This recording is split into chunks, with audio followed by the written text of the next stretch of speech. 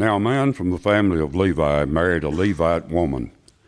The woman became pregnant and gave birth to a son. When she saw that he was beautiful, she hid him for 3 months.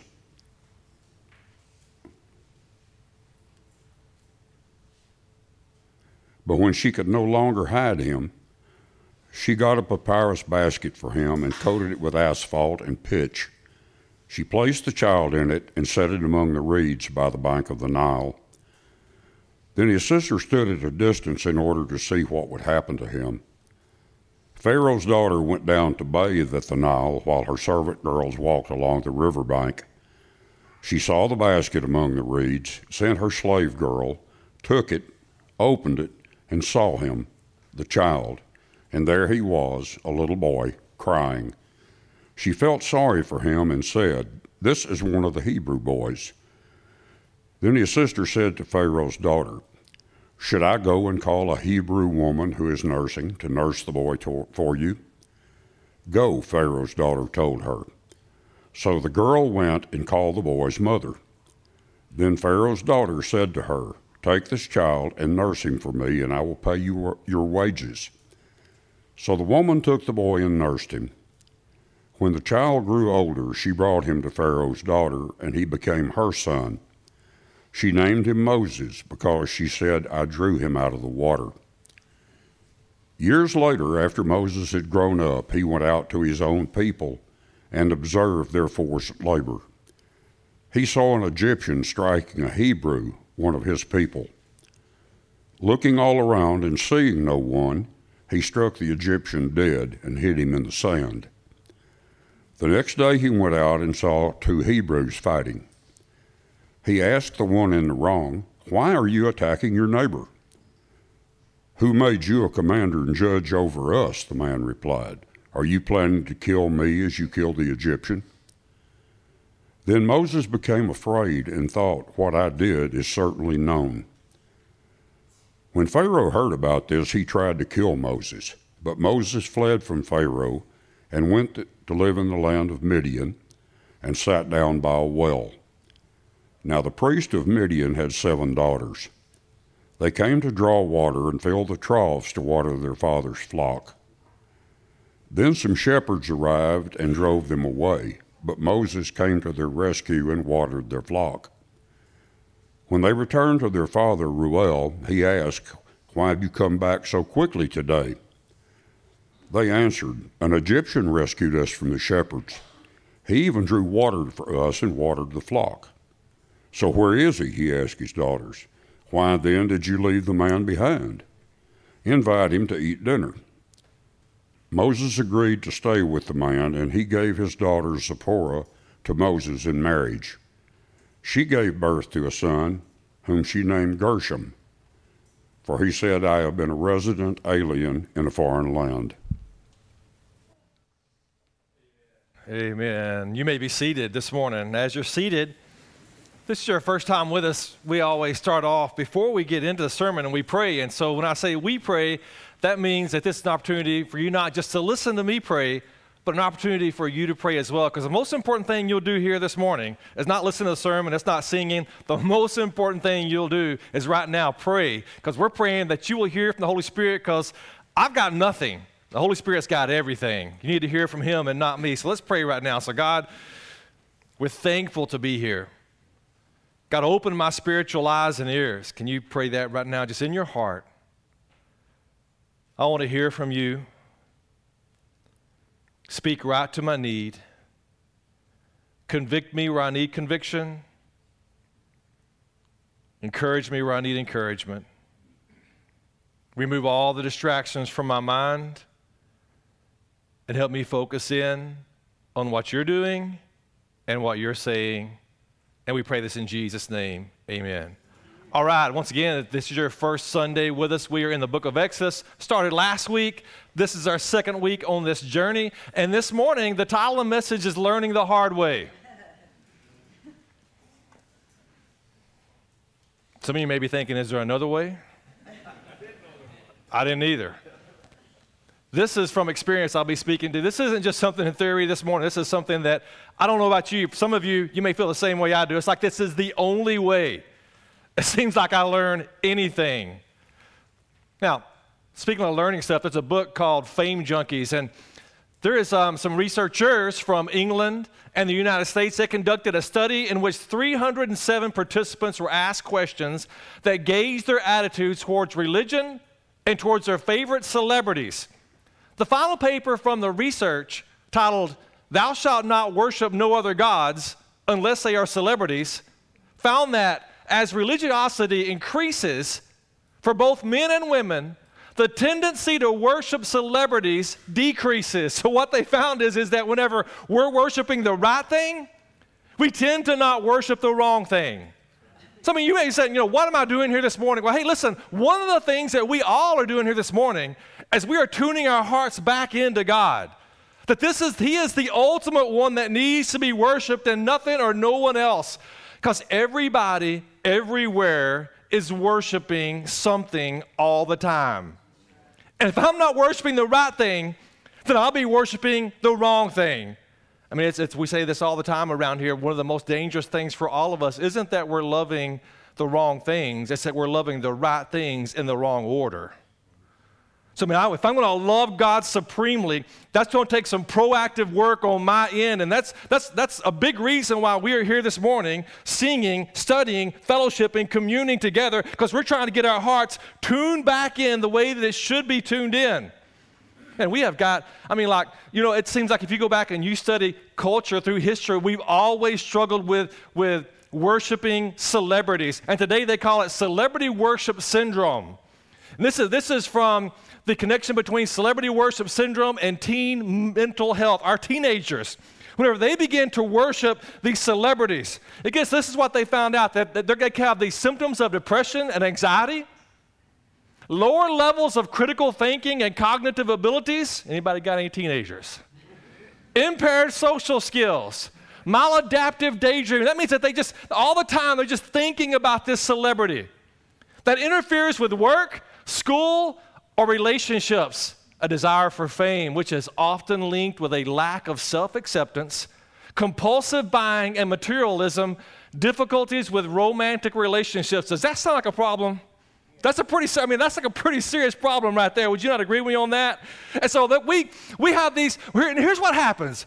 We in church culture in America, we have the same problem with worshiping celebrities. See, we think if God could only get a hold of, that person, that athlete, that movie star, or whatever it is, that has all this great influence and all that, if God could just get a hold of them, they could have so much impact for the kingdom of God. So many people would get saved. Now listen, some of you've got enough life experience that you've seen what happens when some of these celebrities, all of a sudden, they say, I'm a born-again Christian, and we put them on all the talk shows, and they write books and all this, and a few months later, they're acting a fool. And you're like, I wish they just would have kept their mouth shut and no one would have interviewed them. You've seen that happen. Because listen, let's just put it this way, though. Let's say some of the most famous, influential people in our world all got saved today. They got really saved. And then we saw the kingdom of God just spread. Like we saw people as a result of that just getting genuinely saved after that. Do you know what we would do? We would step back and go, see, that's what influence does. That's what happens when rich and famous people do something. Instead of looking back and saying, look, that's what God did. See, because listen, God does not need somebody to be famous for him. He does not need to borrow somebody's fame and somebody's name. His name is the renown. His name is a name above every name. He is the one he is the famous one. He's the one that all of our hearts should be tuned to. And here's what God does. You look at the Bible and you look throughout all Christian history, and here's what God does. God finds somebody in obscurity, a nobody from nowhere, and uses them in a mighty way so he will get the glory. So no one will sit back and be confused and be like thinking, wow, that's a great person right there. Well, they all sit back and go, wow, look at what our great God just did. And what we see here in this story this morning is pretty much the same thing. And see, here's two reasons why we need to cautiously look at this problem about thinking that we need these famous, impactful people to be in the kingdom. Because it's this. Number one, we can tend to look for people of great influence and think they're the only ones that can do great things for God. That's our number one problem. Number two, that too causes us to look outwardly rather than inwardly. Because we're thinking, I'm a nobody from nowhere. What can I do? And see, that's the whole point of story after story in the Bible. It's not about what you can do. It's about what God already is doing. And whether or not we can recognize that and whether or not we want to join him, and he allows us. I mean, like, man, that makes me want to jump up and down and scream Pentecostal right now that God will allow us to join him in what he's doing. Even in our mess, even in our stupidity, even in the lackings that we have, God wants us to join him. You should be excited about that. You should look a lot more excited than you are right now. Man, that's pretty pitiful. One golf clap. All right. That's who we are, God. He knows that's who we are. It's good. It's all good. Here we are, Exodus chapter 2, verses 1 through 22. Now, a man from the family of Levi married a Levite woman. That doesn't make, to us, we look at that and we're like, okay, just skim right through that. That will be a big deal later on. As we continue through Exodus, we'll get to a point where you'll be like, okay, I see now why that was a big deal. So just hold on. We'll get there in a few years. Number 2, the woman became pregnant and she gave birth to a son. When she saw that he was beautiful, when she saw that he was good, there's parallels in the book of Exodus. Whenever God came down and he made creation, he saw that it was. There's a parallel right here, same Hebrew word used there. She hid him for 3 months. So why is she hiding him for 3 months? Because we looked at last week, Pharaoh's put out an edict to have all of the Hebrew sons thrown into the Nile, okay? So now she's hiding him because everybody else, their little babies, are getting thrown into the Nile River. This is the Nile River. It's a place of execution. It is a place of death, okay? It is a horrid thing that's happening here. So she sees it as good, and she hides him for 3 months. But when she can no longer hide him, there's probably all kinds of people that are coming in, doing raids and getting the kids. She's seeing this happening with her neighbors, and she's thinking, okay, I've got to do something. This is getting too dangerous here. She took a papyrus basket. Hebrew word right here is tabal.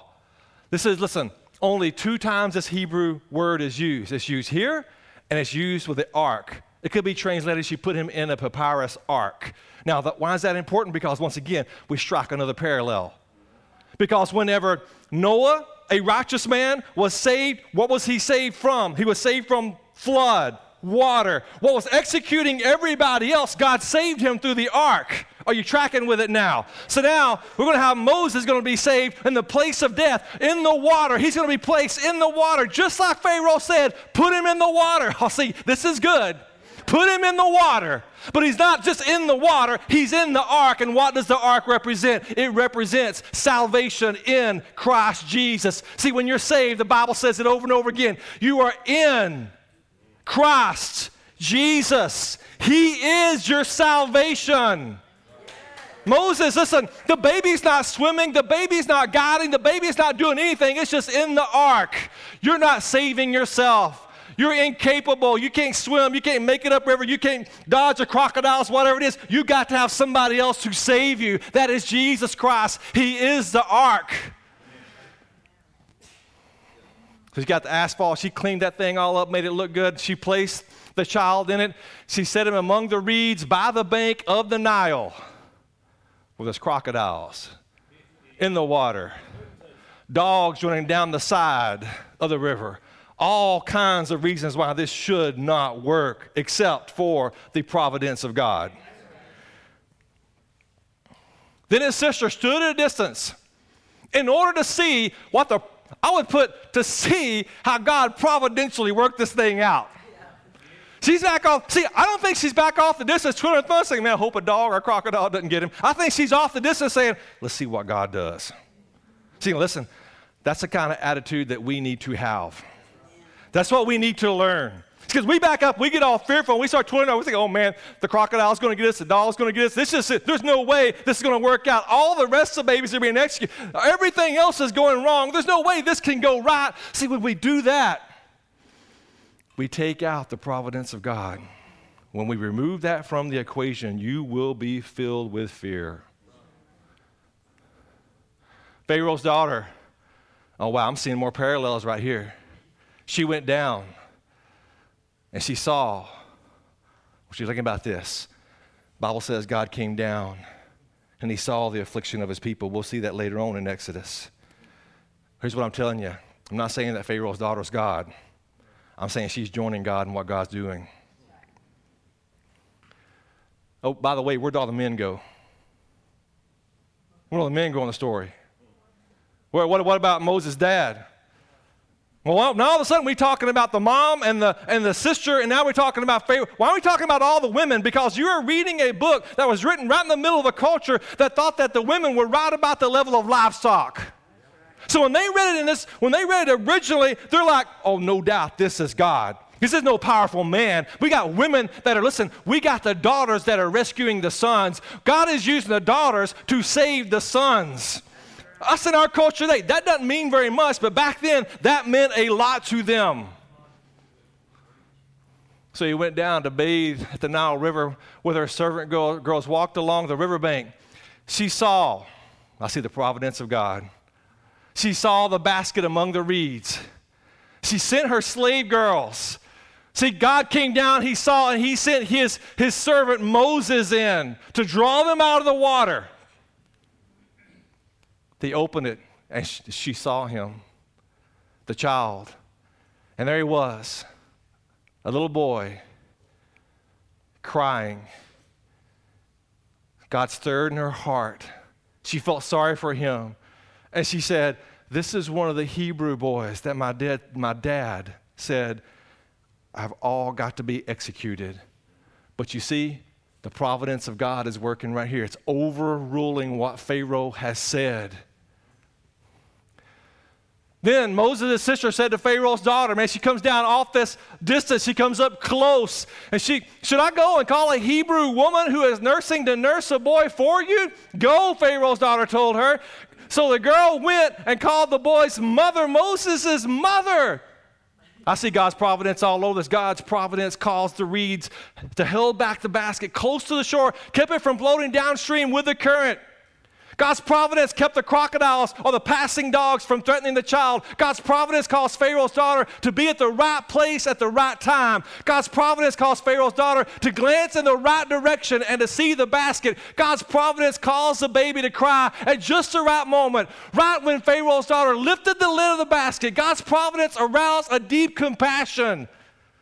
There's not a single miracle that happens thus far, but it's all God's providence. See, because some people today are so desperately wanting a miracle from God, and they're forgetting this is a providential God. He's working in all the circumstances. No, see, he's working right here and right now. The fact that you're sitting here right now and you and I are looking at these scriptures, this is part of God's providential plan for your life. He's working through this. The struggles that you had this past week, that's part of God's providence. The struggles you may have had this morning, I mean, you may have had some fights on the way to church this morning. You may say, man, how on earth is that God's providence? I mean, I got so mad at my kids, I was about to lose my ever-loving mind. How is that part of God's providence? Okay, listen. Here's what I'm going to tell you. If you will allow it, there's something in there called sanctification.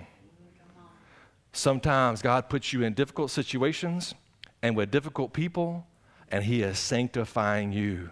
He is trying to help you with that baby flesh in you that gets so easily offended and gets your feelings hurt and wants everything your way. Y'all were all happy till I said that.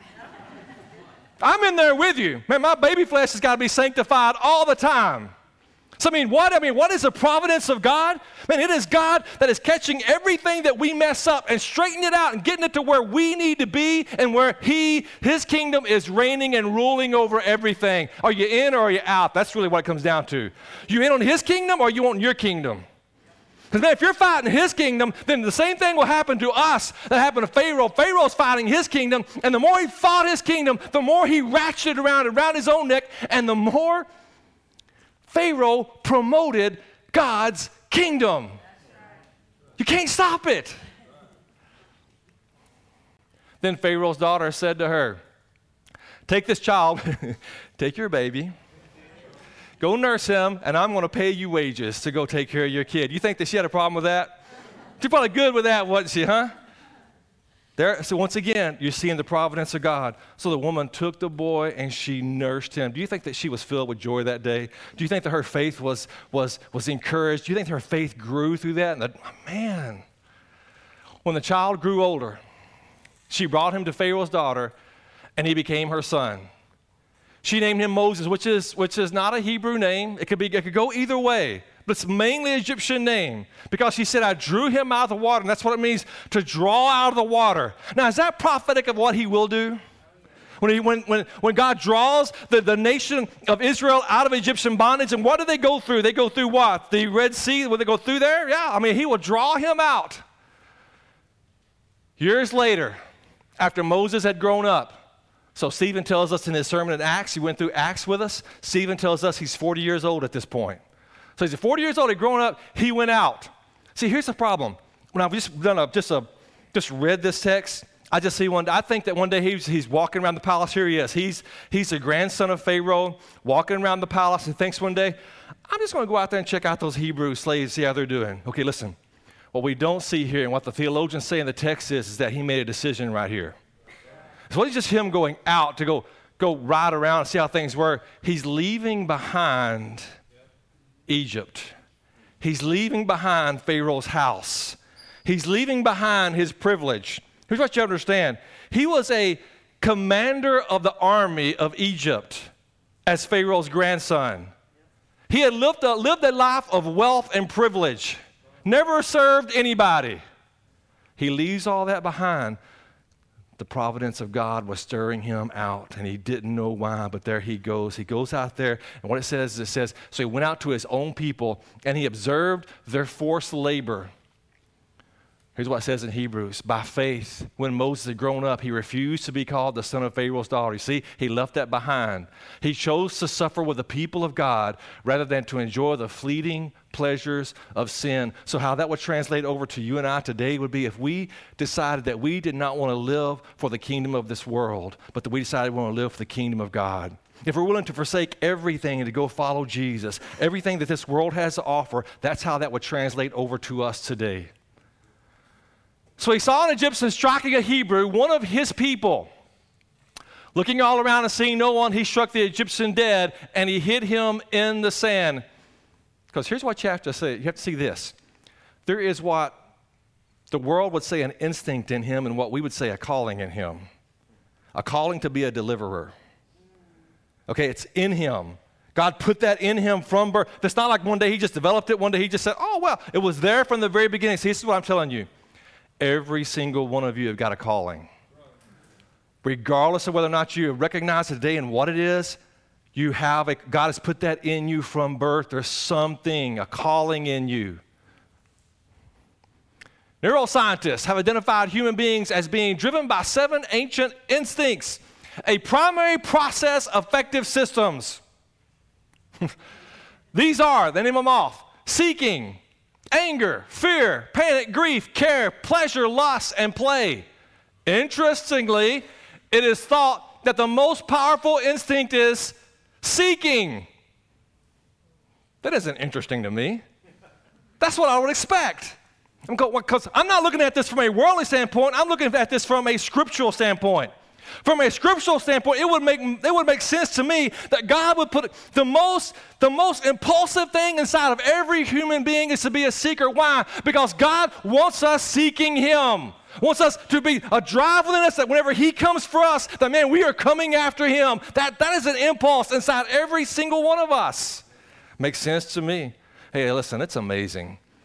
You live long enough and you watch secular science, it's like this big deal between secular scientists and between scriptures. And like these secular scientists, they're climbing this wall. It's like this, they're climbing this wall trying to prove the scripture to be wrong. And they climb. And it's like the theologians are up the top of the wall watching. And finally, when the scientists, when they get to the very top and if they're really going to be honest with what their research is, they all fall right over into the scriptures every time. It all just eventually comes into the Bible. So, I look at that and I'm like, man, that doesn't make, and these other ones right here, I see a lot of the sin nature in that. No big surprise there. The next day he went out. Moses went out and he saw 2 Hebrews fighting.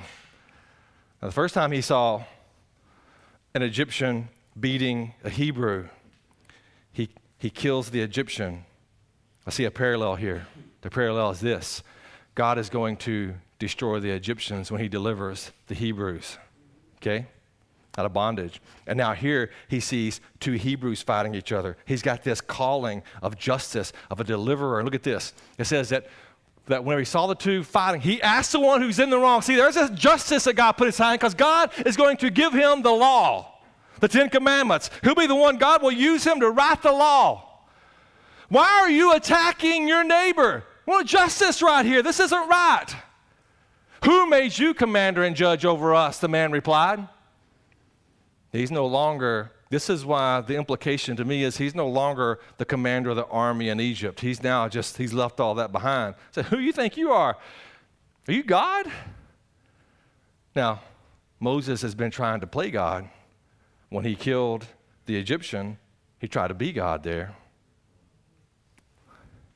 Are you planning to kill me as you killed the Egyptian? Then Moses became afraid and he thought, what I did is certainly known. He became afraid. That's the opposite of faith right there. When Pharaoh heard about this, he tried to kill Moses. Now, before I got this study, that always surprised me. Like, man, this is his grandfather. But then whenever you put it in context and you say the implication is that he left Egypt behind, then the grandfather would be mad. It's like now he's got his chance to get him. Just implication. So he tried to kill Moses. But Moses fled from Pharaoh and he went to live in the land of Midian. So here's Egypt right here. And look at how far he went all the way down here. This is Midian. That is a long ways right there away. Listen, this guy right here, Goran Larson, he studied ancient Egyptian texts, and this is what he says. The ancient Egyptian texts express a deep contempt of manual labor while stressing the value of study.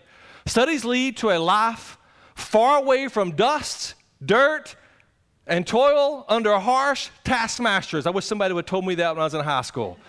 These texts emphasize the extremely low status of the working class in ancient Egyptian society. Here's the interesting thing was, the pyramids have already been built by this time, okay? Go watch a documentary on how they built the pyramids. No one really knows. You got these massive structures out in the middle of the desert and these perfectly sized rocks that are put on top. And they're like, they don't really know. They just speculate on how that was done. These Egyptians, they were doing dental work and they were already doing brain surgery at the time of Moses. Now, whether or not it was successful or not, we don't know. But they were doing it. I mean, every kind of math, they were far excelling. And these were not just backwoods, stupid, ignorant, prehistoric people. That's what I want you to understand. Very educated. I mean, man, when he came, and Moses grew up in that. Are you with me now? He was educated in that. Like the highest education level, Moses was exposed to that. But Moses fled from Pharaoh and went to live in the land of Midian, and he sat down all that way. Here he is by himself. He must have been thinking, my life was a waste. I just messed up so bad, there's no hope for me now. That whole thing inside of me, that calling to be a deliverer, I'm not going to be doing anything now. See, listen, some of you know that feeling when you feel like you messed up too bad for God to use you. And you think only God can use only those people that are good. Only those people who have not made mistakes. And that is a lie from the pit of hell, and it smells like smoke. See, once again, you got to come back and look at what God's doing here in Moses. Was Moses a capable deliverer before he left? He was highly capable. I mean, like if you put me back and you put me in the story, I'd be like, man, I'd be trying to leverage my social place there in Egypt as the commander of the Egyptian army. I'd be trying to leverage that to try to free those. Try to do what God wanted me to do. That would be the thing. And listen, God removes him totally from Egypt. Listen, he gets Moses out of Egypt, but now he's got to get Egypt out of Moses. All of that stuff that we would look at and go, wow, if they only came to Jesus, they could do such great things for Jesus. There he is, down by the well. Moses was a child of a slave and a son of a queen. Look at these contrasts. He was born in a hut and he lived in a palace. He inherited poverty, yet enjoyed unlimited wealth. Moses was a leader of armies, yet a keeper of flocks. This man was the mightiest of warriors and the meekest of men. He was educated in the court of the king, and he dwelt in the desert. Moses had the wisdom of Egypt and the faith of a child. He was fitted for the city, but wandered in the wilderness. Moses was backward in speech, but he talked with God. He was a fugitive from Pharaoh, and he was an ambassador of heaven. Now the priest of Midian. The priest of Midian. Why would it say the priest of Midian? See, here's what you understand. The Midianites, they came from Abraham. Abraham, the father of faith, you know? That's where the Midianites came from. So it's important to us that we understand something. Why does it say the priests of Midian? Evidently, this guy had some kind of faith inside of him. We'll get to that in just a moment. Now, he had 7 daughters. They came to draw water, and they filled the troughs with water in their father's flock. But then some of the shepherds arrived and drove them away. But Moses came to the rescue, and he watered their flocks. Okay, wait a second. Here's what you have to understand. I watched this last night, a little YouTube video from the 10 Commandments. When Charlton Heston came out there with this big stick and started beating down the dude, you know. 1950s is when that was made, and it's pretty sad compared to what we have today. But here's what you understand. Moses is one man, and we've got a team of shepherds. Okay? Moses is a commander of the Egyptian army. So when these dudes come out, Moses comes out by himself, either by force or by intimidation. The other dudes back down and go. And then because he's got the calling to be a deliverer, he rescued them. And then he watered there's water once again. Are you seeing the parallels? He's doing what he's going to be doing in the future. They watered the first time he probably served anybody his whole life. Never been serving. Everybody else always served him. See, because, listen, the reason he's doing the serving now is because he's getting to eat humble pie for breakfast, lunch, and dinner every day now. When you start eating humble pie for breakfast, lunch, and dinner every day, all of a sudden you don't have a problem serving other people. But when you never touch humble pie, you don't expect you shouldn't be doing any kind of serving. You think everybody else should be serving you. Moses had the instincts, or the calling, we would say, of a deliverer, but Moses lacked patience. We see that whenever he killed the Egyptian. And also, too, he lacked wisdom. We see that when that happened as well. He lacked faith, and he lacked theology. See, because if he's going to be a deliverer, he's going to have patience, wisdom, faith, and he's got to understand who God is. Theology is a study of God. Who's going to teach him theology? Glad you asked that question. We'll see in just a moment. See, there's a difference between having the desire and the ability and having the grit and the conviction to be consistent. Every single one of y'all know how that applies to some area in your life or your experience, because you've seen the people, or you've been the one that had the desire and the ability, but not the grit and the conviction. Because how do you build grit and conviction? You don't build it in the classroom. When they returned to their father Raul, that's Jethro. I don't know why we got Raul right there. Y'all know Jethro. He asked, "Why have you come back so?" He asked his daughters, "Man, how did you get back?" They never got back this quickly. They answered, "Man, an Egyptian rescued us from the shepherds. He even drew water for us, and he watered our flock. Man, it was like supercharged fast time, man. Here we are, Dad." "So where is he?" He asked his daughters. "Why did you leave that man behind? That dude's a keeper. Go get him. Invite him over. Let's feed him some food." Why did Jethro think that? Think of the story. Listen, just think of the story. This one dude came and rescued his 7 daughters from a group of men.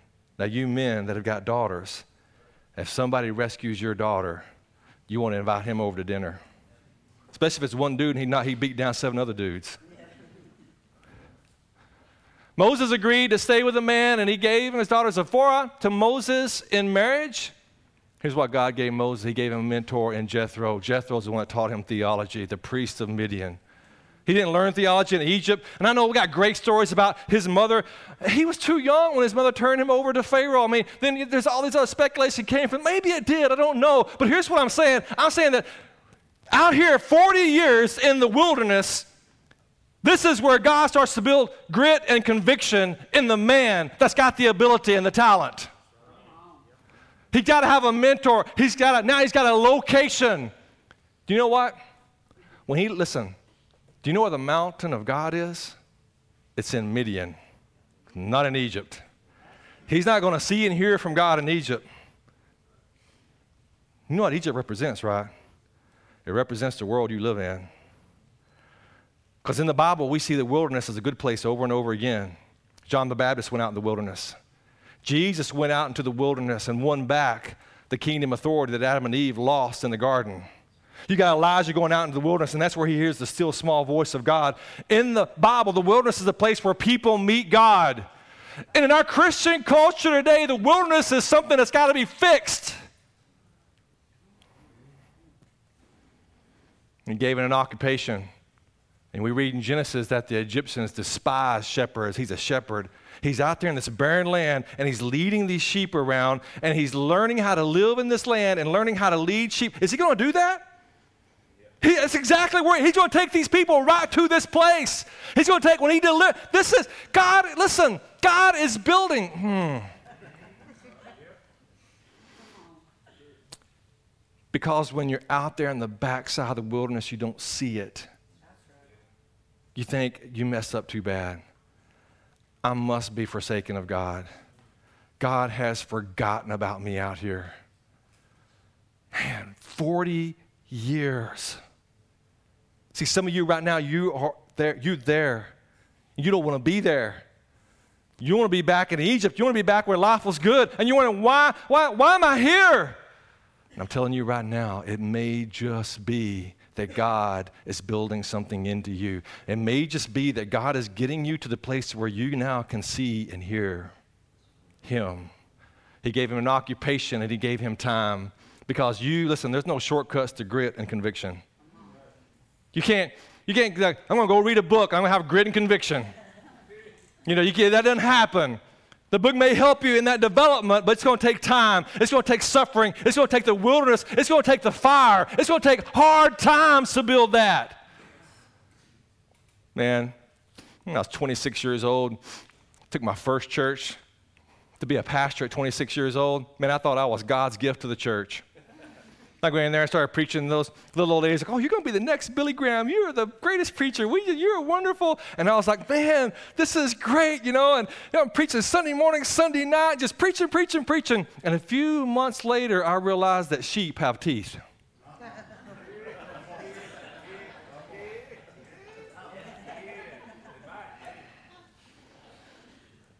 When the honeymoon was over, then I was thinking, I must have went to the wrong church. Wrong place. And let me tell you something. It's all about building grit and conviction. She gave birth to a son whom he named Gershom, for he said, I have been a resident alien in a foreign land. Does that sound like some old Christian hymns? Some old hymns out of the old hymn book some of y'all used to sing, huh? All the young people are like, what's a hymn book? Man, that is us right there. I mean, like, when we are in a world right now as Christians, you are living your home is in heaven. Okay? And like we should be homesick. If I'm in love with this world, I'm not homesick. I mean, if you're sitting here right now and you're like, man, listen, I'm not homesick, then I want to nicely tell you, you are in love with the world. Because if you are in love with heaven, you'll be homesick right now.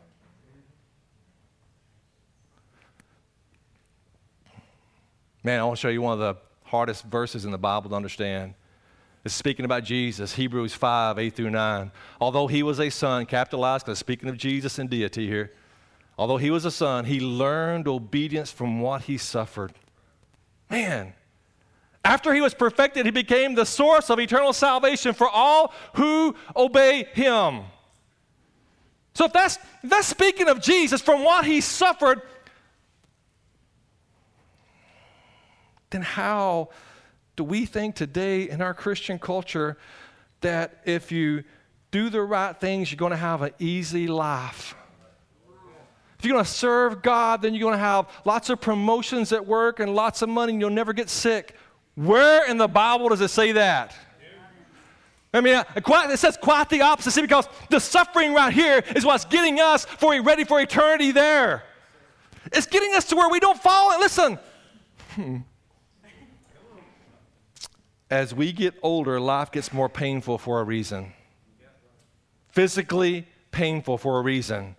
Because God is trying to get us ready for something coming where there is no pain, where there is no heartache, where there is no sad goodbyes. Man, you live long enough, you have to say some sad goodbyes to people you love dearly.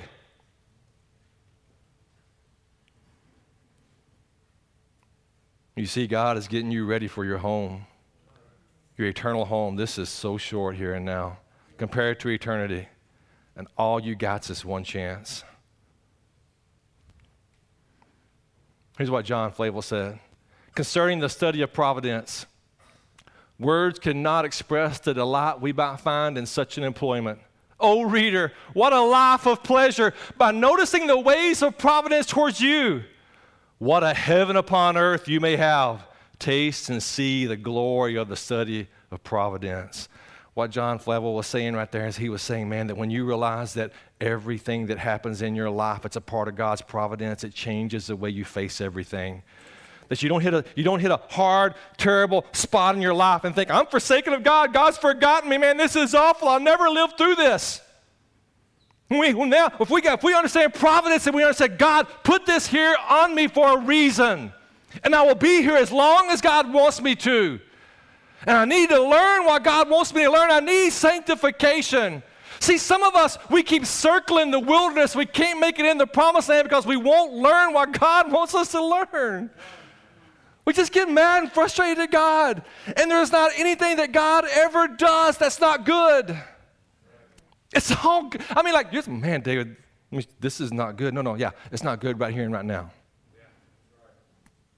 But God has good intentions for you in that pain and that suffering. Why didn't Moses just stay in Egypt? Because God had to build something in him before he could ever even see God. Have we got a whole bunch of people in American Christianity today that are not seeing God? So, were you trying to be God? Versus where you trust in God. So Moses was trying to be God when he killed the Egyptian, took matters into his own hands.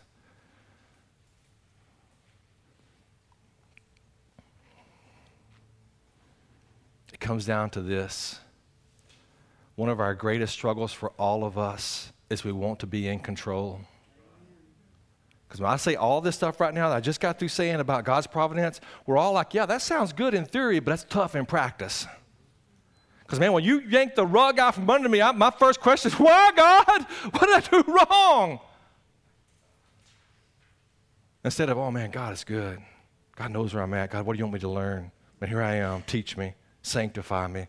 I'll stay here as long as you want, Lord, because I know you're good. And I know that you intended this for a good purpose. What are you doing, God? Let me join you in this.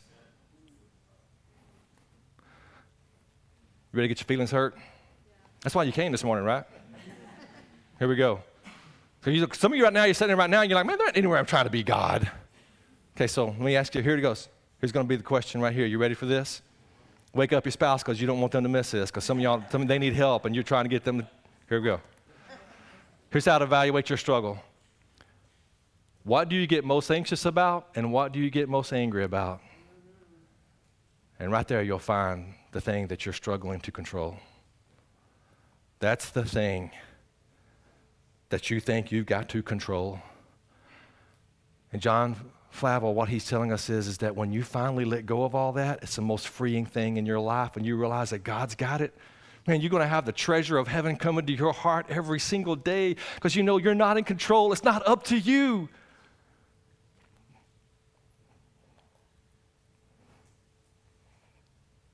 So God, what are you doing?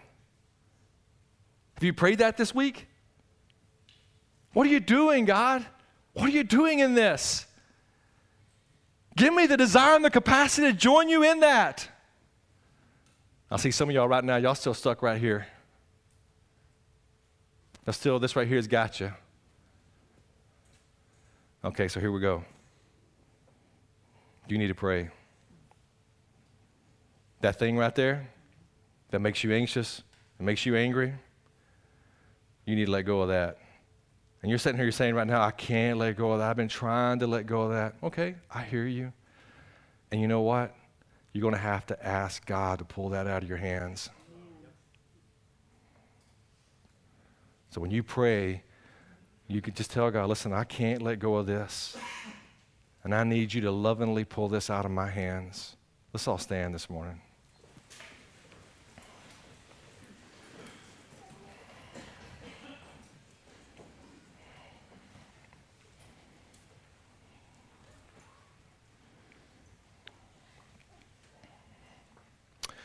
See, because some of you, when we brought up that thing that you're most anxious about and you get most angry about, the reason that you hang on so tightly to that is because that you've been hurt before.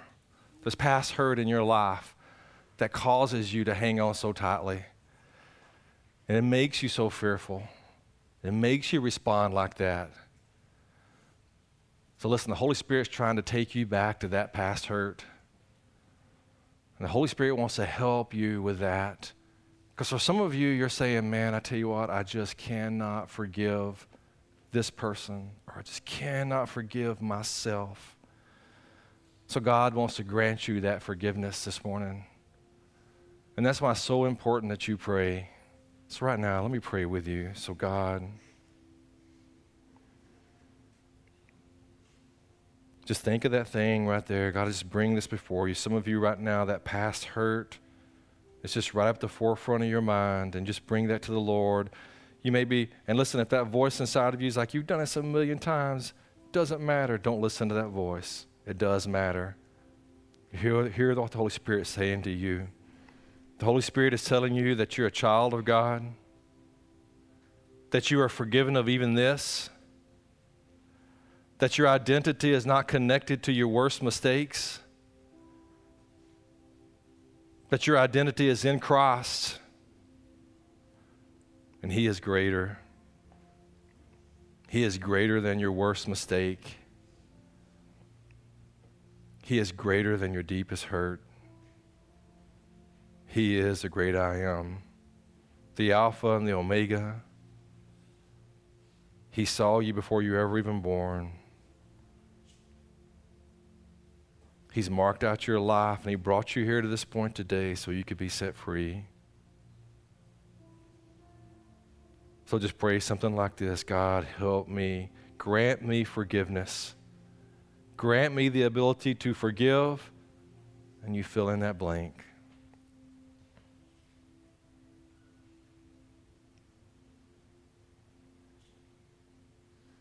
Some of you, you realize that you're holding on too tightly and trying to control something you can't control.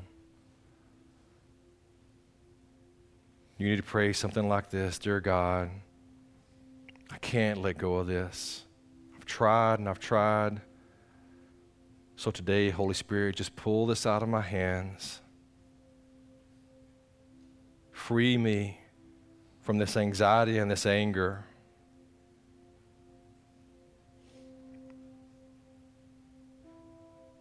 Free me from myself and my desire to control.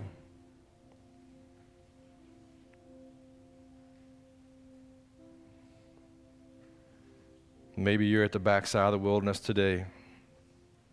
You made some terrible mistakes that got you here. And I'm telling you today, God's providence is working in this. You need to pray something like this: Holy Spirit, show me what you're doing here. In this moment, in this time, in this season of my life, open my eyes to see what you're doing. Grant me the ability and the desire to join you in that. See, some of you right now, you're going through the fire, and you don't know if you're going to make it. And God has brought you here today to help you see that it's not about you making it. It's about what He's making in you. He's forming and He's molding, and He's burning away the parts that are holding you back from joining Him in what He's doing.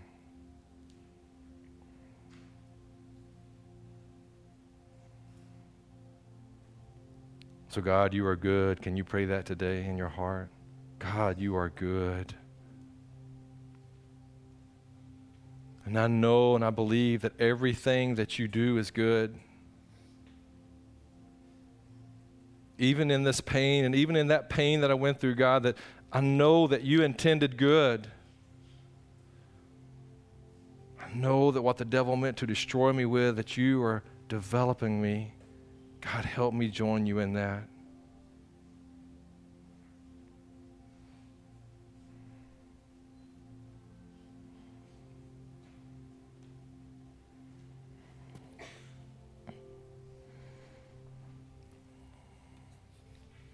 So we're about to have communion, and once again, the discussion questions are around the communion elements, and there's also some notes. There's notes in here actually that weren't in the message. And if you want the full notes, just send me an email and ask me for the notes or the sermon slide, and I'll be happy just to clip that on, attach it, and return it to you. So, as always, if you're new here, communion is for people that are in Christ Jesus. If you're saved, if you're in Christ Jesus, then you're welcome to take communion with us. I would just encourage you to make sure everything's good between you and God and good between you and everybody else before you take communion. If you haven't, that's not there, then either make that right. If you can't make it right, then you might just want to hold off this Sunday. So if you go ahead and send someone from your family the communion elements, you can grab the discussion questions also and the notes. If you need to fill out your book a little more, or you can get a book if you haven't got a chance to get a book. They're around the communion elements as well.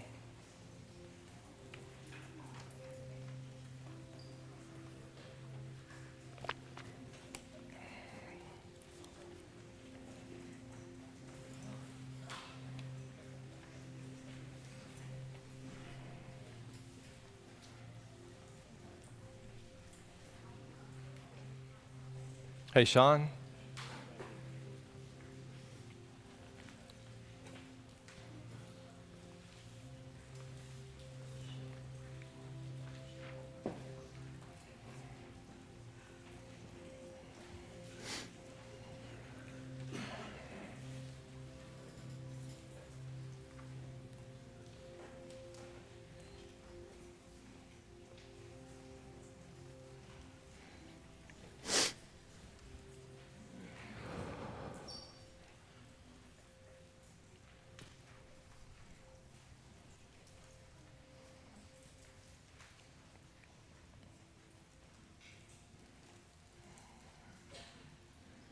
So let's go ahead and open up the top, and let's go ahead and take out the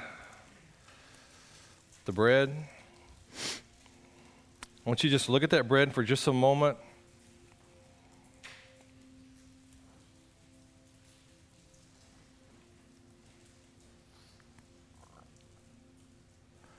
So the night before he was betrayed, you can look at the screen now if you want to, the Lord Jesus took the bread, and when he had given thanks, he broke it. And he said, "This is my body, which is for you." And this is going to become so much more important to you as we go through Exodus, to do this in remembrance of me, because God wants us to remember. And that's one of the main reasons we take this every opportunity we get, because here we're remembering the death, the burial, and the resurrection of Jesus. We are remembering that our sins are totally forgiven, that we are in Christ, and our desire is to commune with Him.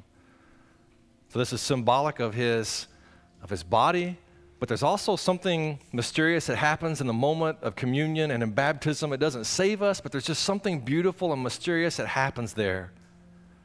So we value this time together as we join all the saints around the world that are taking communion today, the ones that have gone before us in heaven. It's a wonderful privilege that we have to commune. So just think about this. Look back at that bread for just a moment. Let's think about the fact that your sins have been removed as far as the east is from the west, that you are totally forgiven because of the body, because of the death of Jesus Christ, that he paid the price that we could not pay. Man, what a wonderful blessing that is today. So we say a prayer together, so if you're comfortable, you can repeat this prayer after me. Dear Lord Jesus, thank you for your body. Thank you for dying for me. Thank you for salvation. Thank you for renewal. Thank you for forgiveness of sins. You are my King, my God, my Lord, and my Savior. Let's take and eat, church. Let's go ahead and open up the juice.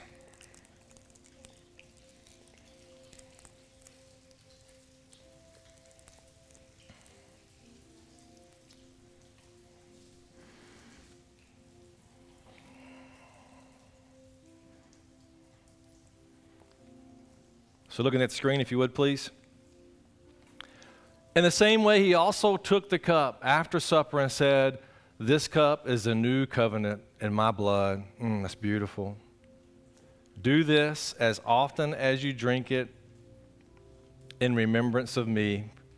For as often as you eat this bread and drink this cup, you proclaim the Lord's death until he comes. So as you look at the juice now, this is the new covenant. It's great because it's the covenant of grace.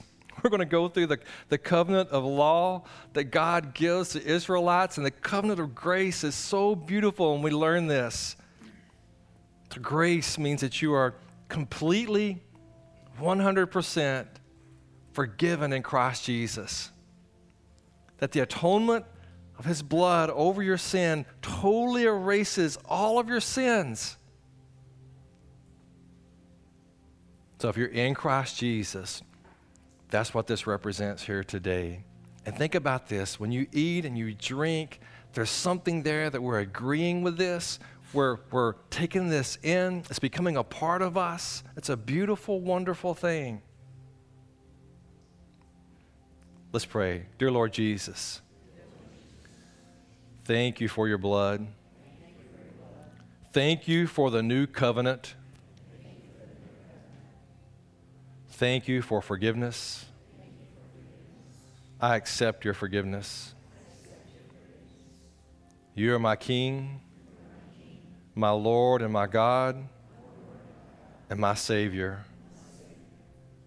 Let's drink.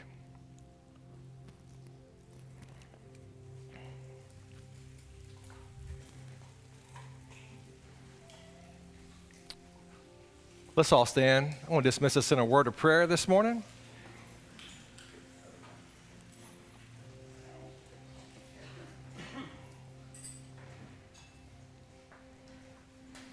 So before I pray and before you leave, I want you to think about something. And I'm going to think about it with you. Let's all think about this. God, what did you say to me today? As I was here in your church, with your people, the body of Christ, the bride of Christ, and I was listening, what did you say?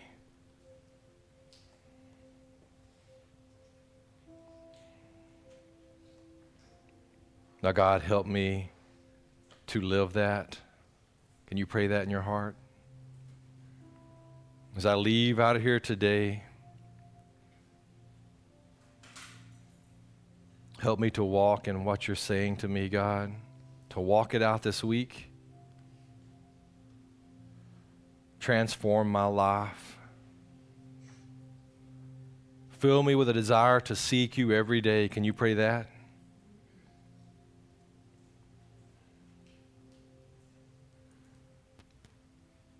You can look at the screen if you want to. You can read this with me if you want to. The Lord bless you and keep you. The Lord make his face to shine upon you and be gracious to you. The Lord lift up his countenance upon you and give you peace. In Jesus' name as you go, amen.